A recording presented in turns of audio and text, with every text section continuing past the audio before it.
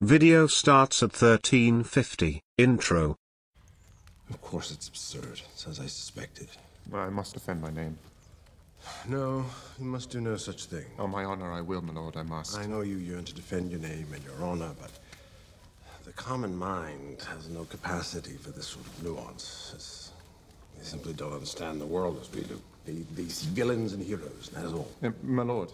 Deny, deny, deny.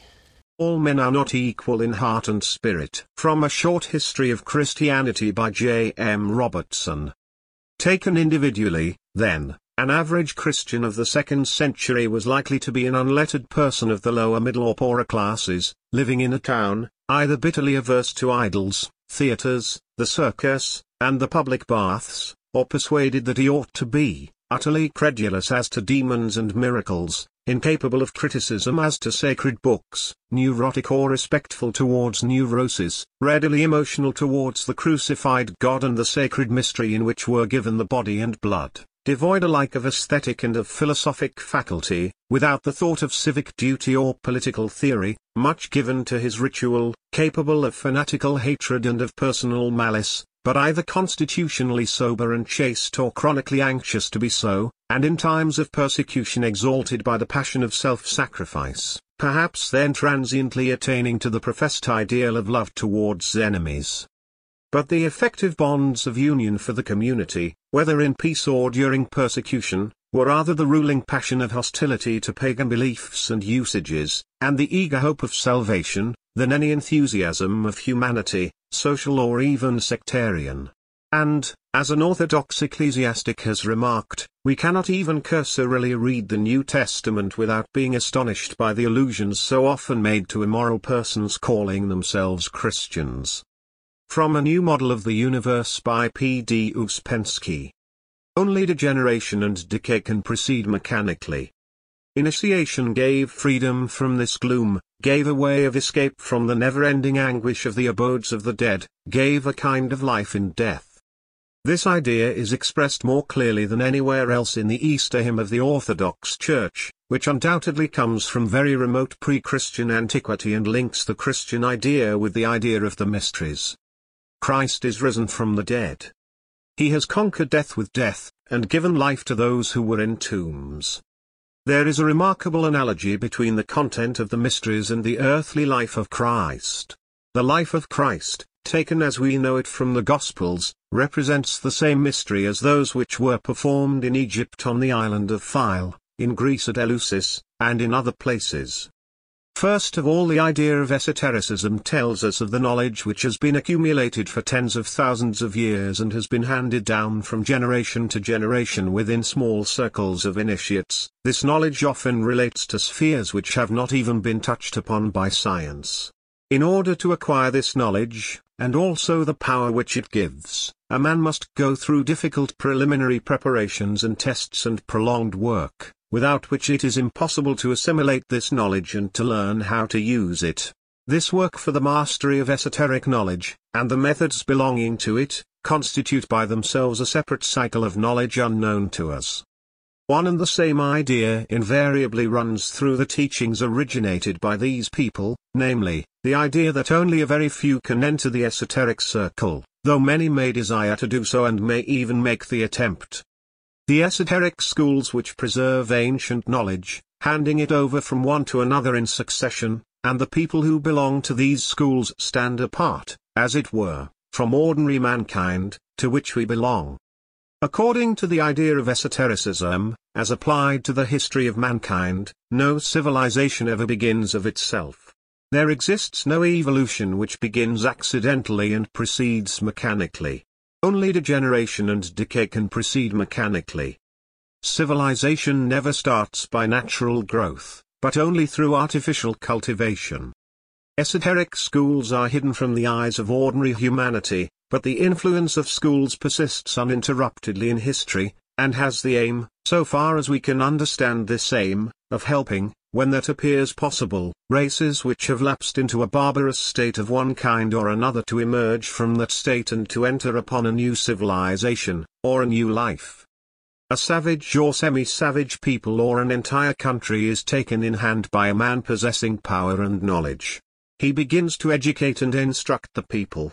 He gives them a religion, he makes laws, builds temples, introduces writing, creates the beginning of art and the sciences, makes the people migrate to another country if necessary, and so on. Theocratic government is a form of such artificial cultivation. Biblical history from Abraham, and possibly even earlier, to Solomon, is an example of the civilizing of a savage people by members of the inner circle. From the Kolbrin. The barbarian asks, Who and what is the Supreme Spirit? Say unto him, conceive it as a being even above your greatest God. If it helps in your understanding, see the Supreme Spirit as a God reflecting his image as yourself. The barbarian seeks a God he can see, but try and make him understand this is impossible. The barbarians are still children and these things do not easily come within. Because of this it may be best if they were taught by simple tales, like children, and so brought into the light gradually. A belief in the Supreme Spirit is of no great importance. An inquiry into his nature by the ignorant is purposeless foolishness. It is of much more importance to men that they believe in their own souls. Belief in a God of any sort without belief in the immortality of man and his godlikeness serves no end. If a God existed without man deriving any benefit from his existence, it would be better for man to ignore him. This, however, is not the case. Man seeks unity and communion with the Supreme Spirit only for his own benefit. Man has a destiny founded in something greater than himself, and hence his need for that something. The existence of a Supreme Being is not just something to accept, believe in and ignore. A belief, faith alone, cannot be ends in themselves, for nothing exists without purpose. Simple belief in a Supreme Being is not enough, we must know the purpose or intention of the being. If we believe this Supreme Being created us, however this was brought about, we must seek to discover the purpose behind our creation. If we were created to serve some purpose, to do something we were intended to do, we must do it or earn our Creator's displeasure. Does the potter keep the pot useless for its purpose, or the smith keep unwrought metal? Only things which serve the purpose for which they were intended are kept and cherished. Therefore, we who are brothers, were taught not only to believe in a Supreme Being but also in our similarity to him. The Supreme Spirit is not a stranger beyond our ken, the powers of the Supreme Spirit infuse every fiber of our bodies. For the sake of the barbarians it is perhaps best to call the Supreme Spirit, God, the God without a name. This will solve some difficulties, and if the barbarians think themselves superior because they contain him within a name, let it be so and hold yourself in peace. The barbarians make images of God to make him more understandable. Are we much better who make images of him in our likeness within our thoughts? Not perhaps because we believe him so, but to make him more understandable. As man's understanding of God increases, so does God recede, so that though through the ages man comes to understand God better, he ever keeps the same distance away. We who dwell in the light of the Supreme Spirit have come closer to understanding, not because we are better men but because we have devoted our lives to the search, the mystics. If any man seek carefully and diligently enough he must find whatever it is he seeks. God is not a person, but the Supreme Spirit. They must also learn that the Spirit is not something separate from man, or something within him. Man is spirit, man is soul. I am not born, nor will I ever die. I am Haru the Enlightened One, Haru the Twice Born. Having crossed the dark waters myself, I carry the others across. Being free from fear, I free others from fear. Being unrestricted, I ease the restriction of others. Knowing the way, I show it to others. Having trodden the road, I now guide others along it. I am an illuminated one, the open of ear, the keen of eye. I am one who knows the law, I am a keeper of ordinances. To obtain the gem the serpent must be aroused and then overcome. To rouse this serpent is a thing not to be lightly undertaken, for it causes a fire to mount into the heart, which may destroy the brain with delusions and madness. Only the twice-born can really obtain the gem. Then you pass through the portal to the hall of judgment. Here, for the first time, your light is revealed and it is made known whether your tongue has spoken in accordance with the things within your heart. Many are they who know the words of the tongue but sever these from what is written in the heart. If the words of the tongue are copied from the writings of the heart and are a true copy, then cross to the place of assessment where your true form and likeness will be displayed for all to see. A curtain of darkness descends, there is a heavy dark mist, then the muffled crash of thundering doors. The aching body reclines within the tomb of stone. The questing pilgrim has returned to his home haven. He has learned truths he could never learn on earth and now knows the grand secret. Faith is replaced with certainty and he is now an initiated one. He who sees his own self in all things and all things in his own self is awakened. He is beyond delusion and outside the reach of futile sorrow. Having arisen from the womb of rebirth, the spirit is completely freed from any doubt about the immortality of man. The truly awakened soul is beyond carnal lust and mortal grief, his love is alike for all my creation and thus he shows supreme love for me.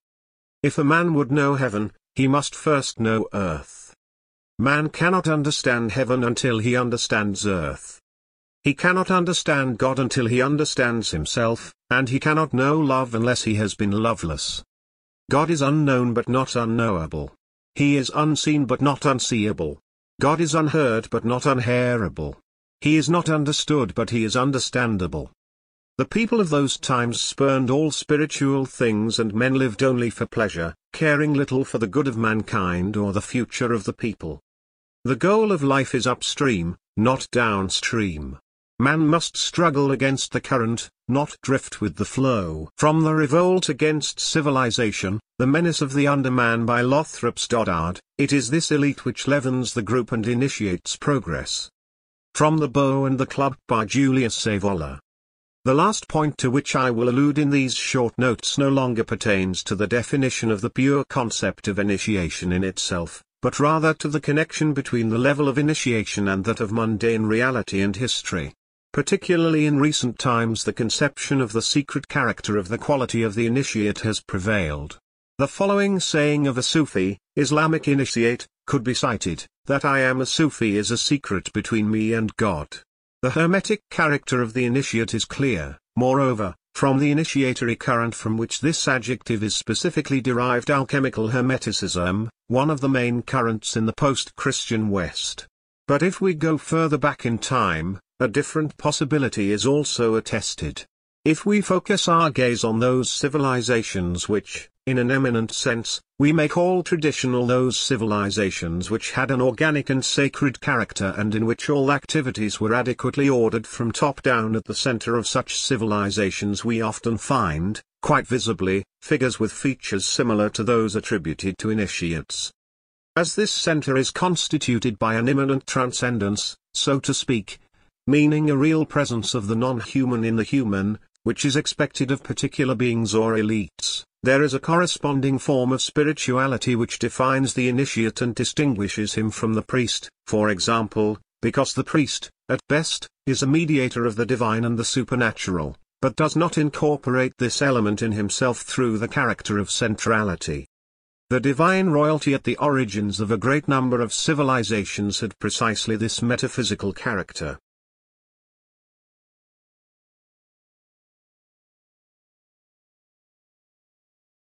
European, you really deserve to be trampled under a boot. From The Decline and Fall of Civilizations by Kerry Bolton. Commerce is the concern of foreigners, and the intrusions bring with them the corruption of the Russian soul and culture in general, in speech, social interaction, servility, undermining Russian brotherhood. The Cossack brotherhood was portrayed by Gogol as the formative process in the building up of the Russian people. This race formation is not one of biology but of spirit. Gogol described this process among the Russians as an expanding mystic brotherhood under God. The father loves his children, the mother loves her children, the children love their father and mother, but this is not like that, brothers. The wild beast also loves its young. But a man can be related only by similarity of mind and not of blood. There have been brotherhoods in other lands, but never any such brotherhoods as on our Russian soil. The Russian soul is born in suffering. The Russian accepts the fate of life in service to God and to his motherland. Russia and faith are inseparable. When the elderly warrior Bovdug is mortally struck by a Turkish bullet, his final words are exhortations on the nobility of suffering, after which his spirit soars to join his ancestors. The mystique of death and suffering for the motherland is described in the death of Taurus Bulba when he is captured and executed, his final words being ones of resurrection. Wait, the time will come when ye shall learn what the Orthodox Russian faith is. Already the people sent it far and near. A Tsar shall arise from Russian soil, and there shall not be a power in the world which shall not submit to him. The hatred of the West is the hatred for a civilization that had already reached an advanced state of decay and sought to impose its primacy by cultural subversion rather than by combat, poisoning the unborn culture in the womb of the land. Russia was still a land where there were no bourgeois, there was no bourgeoisie. This at the end of a week in which British politicians have been seemingly attempting to interfere with the independent regulation of broadcasting by calling on UK PM Boris Johnson to shut down this channel, effectively ending press freedom in the UK. Johnson, a former journalist himself, claims that doing what the British Labour Party want him to do would amount to being as bad as Russia. With NATO nations and the EU condemning Russian President Vladimir Putin for authorising what Russia calls a special military operation against Ukraine, after Antony Blinken cancelled his meeting with Russian Foreign Minister counterpart Sergei Lavrov, NATO nation media is talking about a whole new era in geopolitics, let alone nuclear weapon use. Here on RT and at Going Underground, we seek to question more as well as provide viewers with all sides of any debate. We have been reaching out to pro-Ukrainians to hear their side of the Ukraine invasion, but in the current climate, many do not want to come on to talk to us. We'd like, therefore, to extend an invite to any Ukrainian journalists or politicians watching now to come on the show and give your side of the story. But joining me now from Moscow is Natalia Narashevskaya, the former vice chairman of the International Affairs Committee in the Russian Duma. Thanks so much, Natalia, for coming on. Not sure how much British media you're watching. I know you're appearing on it sometimes. As you might know, NATO nation media has been broadcasting views that Vladimir Putin has gone mad, and Boris Johnson has called on the Russian people to overthrow what he says is a dictator. Well, the language, of course, of modern Western elite leaves much to be, desired, because even in the 19th century, the notes to declare wars began with much more gentlemanly vocabulary. Well, I believe that mad people have expected, after the dismemberment of the Soviet Union, that such huge geopolitical entity as was the historical Russian state, which grew in centuries and came to equilibrium with outer world in centuries, would just be drafted as 15 new states and everything would be stable, etc. So this futile and obsolete paradigm of democracy versus totalitarianism could, for them, explain everything. But what about my poor Ukraine? Why poor? Because the graves of my ancestors lie in Chernigov region, and my grandfather was, before revolution, director of a college in Chernigov, and my grandfather was a priest, Orthodox priest, in St. Michael Church in Chernigov region. So you understand how painful it is all for me. But Ukraine was composed of a very differing and even conflicting huge population parts. That's history. And Vladimir Putin, in his address to the nation, explained it, not to say that we should not recognize the state, but to explain why it had to explode. Because Galicia hadn't shared the destiny with Orthodox Ukraine for 500 years, because it was under Poland, first in 14th century, then under Austro-Hungarians, then again, as Polish territory between two world wars, etc. It hates Russians, goddamn Muscovites. For them, we Muscovite, and I am also, mixture of barbarian Mongols with sub-Finns, while the Ukrainians, they're Aryans, you know, and we have stolen the Kiev history and Byzantine heritage. So, and we are so huge, and we have multiplied and reached 3 oceans. So, and these people from Galicia could have become what now Russia is. But for all that history, since 1945, the United Nations was set up, and the UN Secretary General, Antonio Guterres, said that recognizing Donetsk and Luhansk, the unilateral measures conflicted directly with the principles of the Charter of the United Nations. And that he also said and name-checked the International Court of Justice. I don't know whether for a prosecution of Vladimir Putin. If the UN Secretary General, who presumably has some of the history books there, if Antonio Guterres says this, speaking for the UN, then the Russian Federation has committed a crime. By the way, International Court of Justice doesn't sue anyone. It just gives legal assessment of a deed or of an issue. When the West bombed sovereign Yugoslavia, signatory to the OSCE documents and founding father of the United States, under the pretext that there was genocide against Albanians, it was not an aggression, according to the Western interpretation. It was a humanitarian mission. Why the West ignores the 8 years going civil war that Kiev started against Donetsk and Lugansk people, who have been shelled for 8 years, and civilians, thousands of them were killed.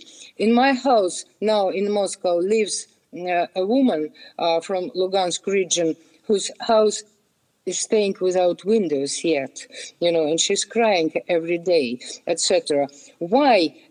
And in recent days, preceding the act of our president, the shelling exceeded any scale since the fights over the Donetsk airport, and there was real threat to the lives of people. And As you know, that's one thing.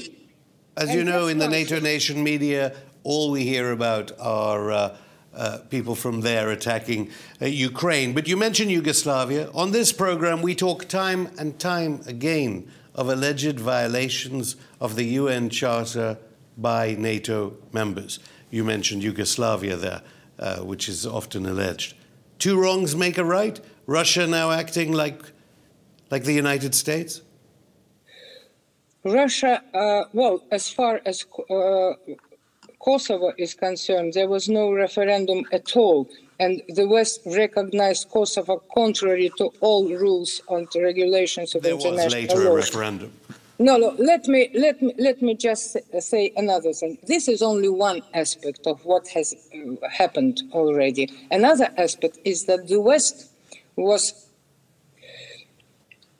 not sparing any effort to shrink the Russian zone of security. And with every step in this shrinking, we were accused more and more of allegedly being so aggressive, etc. So we had to pay for our losses. The string was compressed to the limit. And Mr. Putin and our government warned in December, and they openly declared the principles which would satisfy Russia exactly in terms of its legitimate security. Just imagine if Mexico is becoming very anti-American in government, and Russia starts supplying it with, Soviet Union starts supplying it with arms, with prospects for Mexico to enter the Warsaw Pact. Do you think what would the United States do in this case? We know what they did during the Caribbean crisis when Khrushchev installed some rockets, next reaching the American territory. And we were on the brink of nuclear war, but we were wise enough, to step back. So the string is compressed to the limit. It can only unclench, and that if we have to pay, that's my own opinion. I'm not a state functioner. I'm just an expert. And besides my past as member of parliament, first of all, I am a historian. I'm from the family of renowned historians who studied international relations from 18th to 20th century. Okay, arguably we have to pay. If we pay, it's better to pay for gains and not for losses. Well, arguably the United States interfered with the Mexican Revolution in a very different way and obviously did occupy territory. But then why did Vladimir Putin say he wasn't going to invade? And what were all the Russian drills, military drills that occurred in Belarus and in Russia beforehand, while Russian, even the Foreign Minister Sergei Lavrov, all assuring everyone there would be no invasion? Was it just that particular night's shelling by Ukraine that is alleged that caused this invasion? Or had this been a plan for months and even years? Russia was believing and understanding and seeing that obviously the West to have a pretext not to, the United States, of course, and maybe also Britain, because Europe has no voice. It's faded so much in terms of ideas, concepts, etc. So, it's a real Untergang des Abendlandes, according to Oswald Spengler. They, to have a pretext not to answer Russia's demands with regard to security situation, certainly sponsored the aggravation of situation against Donetsk region, which Ukraine performed, especially to provoke Russia. It was clear. So if you want this, now you have it, because we have left no other way out of it. We can't leave our people who beg Russia, where are you, without help. So just because you're provoked doesn't mean you need to respond to provocation. And you mentioned Spengler. I think hardly the person that's... Well, there's a famous book on the degradation of Europe. Yeah, I'm not sure that's a good one to mention at this stage. Natalia Narachevskaya, I'll stop you there. More from the former Vice Chairman of the International Affairs Committee in the Russian Duma after this break.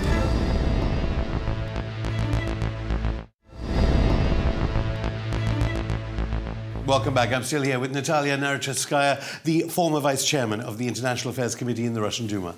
The pro-Moscow line seems to be talking about Azov battalions and neo-Nazis. What do you think about President Zelensky saying, you are told we are Nazis, but can a people support Nazis that gave more than 8 million lives for the victory over Nazism? How can I be a Nazi? Tell my grandpa, who went through the whole war in the infantry of the Soviet army and died as a colonel in independent Ukraine. That's what Zelensky says. I read this address of Mr. Zelensky.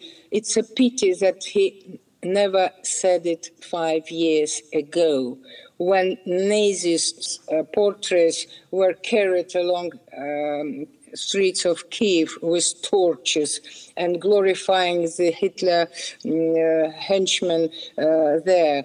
Well, they don't show that on screens in NATO. They don't show that in countries here, in the media in NATO nation countries. The information picture in Europe is totally different from ours. That's why we do not understand each other, because they are glorifying Bandera. That may be the case as far as you see it. They deny that. And in fact, they continuously, and Boris Johnson in his statement comparing the invasion to Sudetenland, implicitly referencing Hitler, and we hear that the Ukrainians continually comparing Vladimir Putin to Hitler. What do you think the Russian people, Russian politicians, Russian elites, and the ordinary Russians think when they are being compared to Hitler and the Nazis routinely now in the United States and in Western Europe? Well, of course, we are disillusioned about the West, but the West has overdosed its, nihilism towards Russia. Some 20 years ago, Russians were sensitive to what was said about Russia and its leadership in the West. Now they couldn't care less anymore because they don't trust the West. They see that no matter how we behave, we are barbaric, black zigzag of world history for them, and they cannot stand that we are still surviving. And especially they are so hysterical, in the West, that Russia, with all its problems and economy and not enough, income per capita, still is the only nation, the only people, and the only leadership whose national state will is equal to cumulative will of the whole West. And that happens again when Hitler conquered the whole Europe, because they were afraid of collateral damage, because they couldn't risk their comfortable life. And it was only Russia in the form of Soviet Union which declared better grave than slave and took this, glove. And now it repeats. The West now, sort of organized a Munich Accord again to orient all what they can use. Thankfully, we have enough arms so that they never dare against Russia. But after each Munich, there is Nuremberg. Russian people are now support very much. You know how much of all protest sentiments in Russia, there are a lot of protest sentiments in Russia, during all these years, and it's not very calm, our society. But 90% of all these protests are not liberal, but they blame the government, the leadership, that it's indecisive, that it doesn't answer the way it should. You know how much Putin was Russia or in Ukraine? accused that he is traitor to Russian people in Ukraine, that he doesn't defend them, etc. Now they said, finally, that's real answer to all these atrocities against our people. Some may say finally, after 8 years of this war, but the UK Daily Mail, which I think is involved in a court case with Prince Harry, actually, here in Britain, they report that 150 senior Russian officials have signed an open letter calling the invasion an unprecedented atrocity. How stable is the Russian Federation now the decision has been taken to invade? You mentioned how many signatories? 150 senior Russian officials. Probably they're working in the banks and their children study in London, Oxford, or having yachts at Canaries, etc. 150 people. We are millions who support and think differently. So you claim that the Russian people support Vladimir Putin and the Russian Duma's decision, even though the UN Secretary General said the principles of the UN Charter are not an a la carte menu? Well, very elegant phrasing, but it has nothing to do with reality. There's nothing to do. Well, I swear and I feel that it was not Russia's choice to lead the situation to such a scale that she had to interfere. And I'm sure if Ukraine is more sober, if the United States stop sponsoring and endorsing all Russophobic actions from Kiev with regard to people of Donetsk and Lugansk, this operation would, like surgical operation, would end when their lives were secured. And nothing more. Nobody has a desire to occupy Ukraine. Well, we've heard that phrase, surgical strikes, and the language being used by the Russian side is like the language NATO used in Iraq, Libya, Syria and Afghanistan, arguably. Again, Guterres said they are not peacekeepers at all. How can they be peacekeepers if civilians, Ukrainian civilians, are dying? Ukrainian civilians are not dying. We hear reports of civilians dead, and how can anyone trust what comes out of the Kremlin, given they said they were just drills over the past few weeks, that he wouldn't invade, that he wasn't going to threaten Kiev? Well, you say that you are not trusting, or your audience is not trusting, saying it's not independent source of news, what comes from our country. But are your sources reliable? After Colin Powell, showed cornstarch in glass, saying that this is explosives in Iraq. Yes, but even all sources are saying that this happened, that an invasion has happened. But is Moscow doing what Moscow has been accusing Washington of doing all through the so-called Cold War? Well, Moscow is becoming Washington only in one respect, that it clearly declares of its national interests. And we never used such, fake, etc. The Westerners are always bourgeois. The mentality is falsely attributed to the Jewish people. The pretext is that Jewish merchants have brought evil to Europe. This is false. Europeans are still those little bourgeois shits who don't want to get their hands dirty. There has never been any democracy in Europe. If you want a democracy, go to Russia. One leader, one people, that's a democracy. The bourgeois democracy is a travesty. A Western travesty. As for the direct democracy, it will not be applied in Europe. The Swiss can apply it because they are a great people. What you are going to see in the West is the end of your model, the end of your history, the end of your population. And this is what we have been waiting for thousands of years.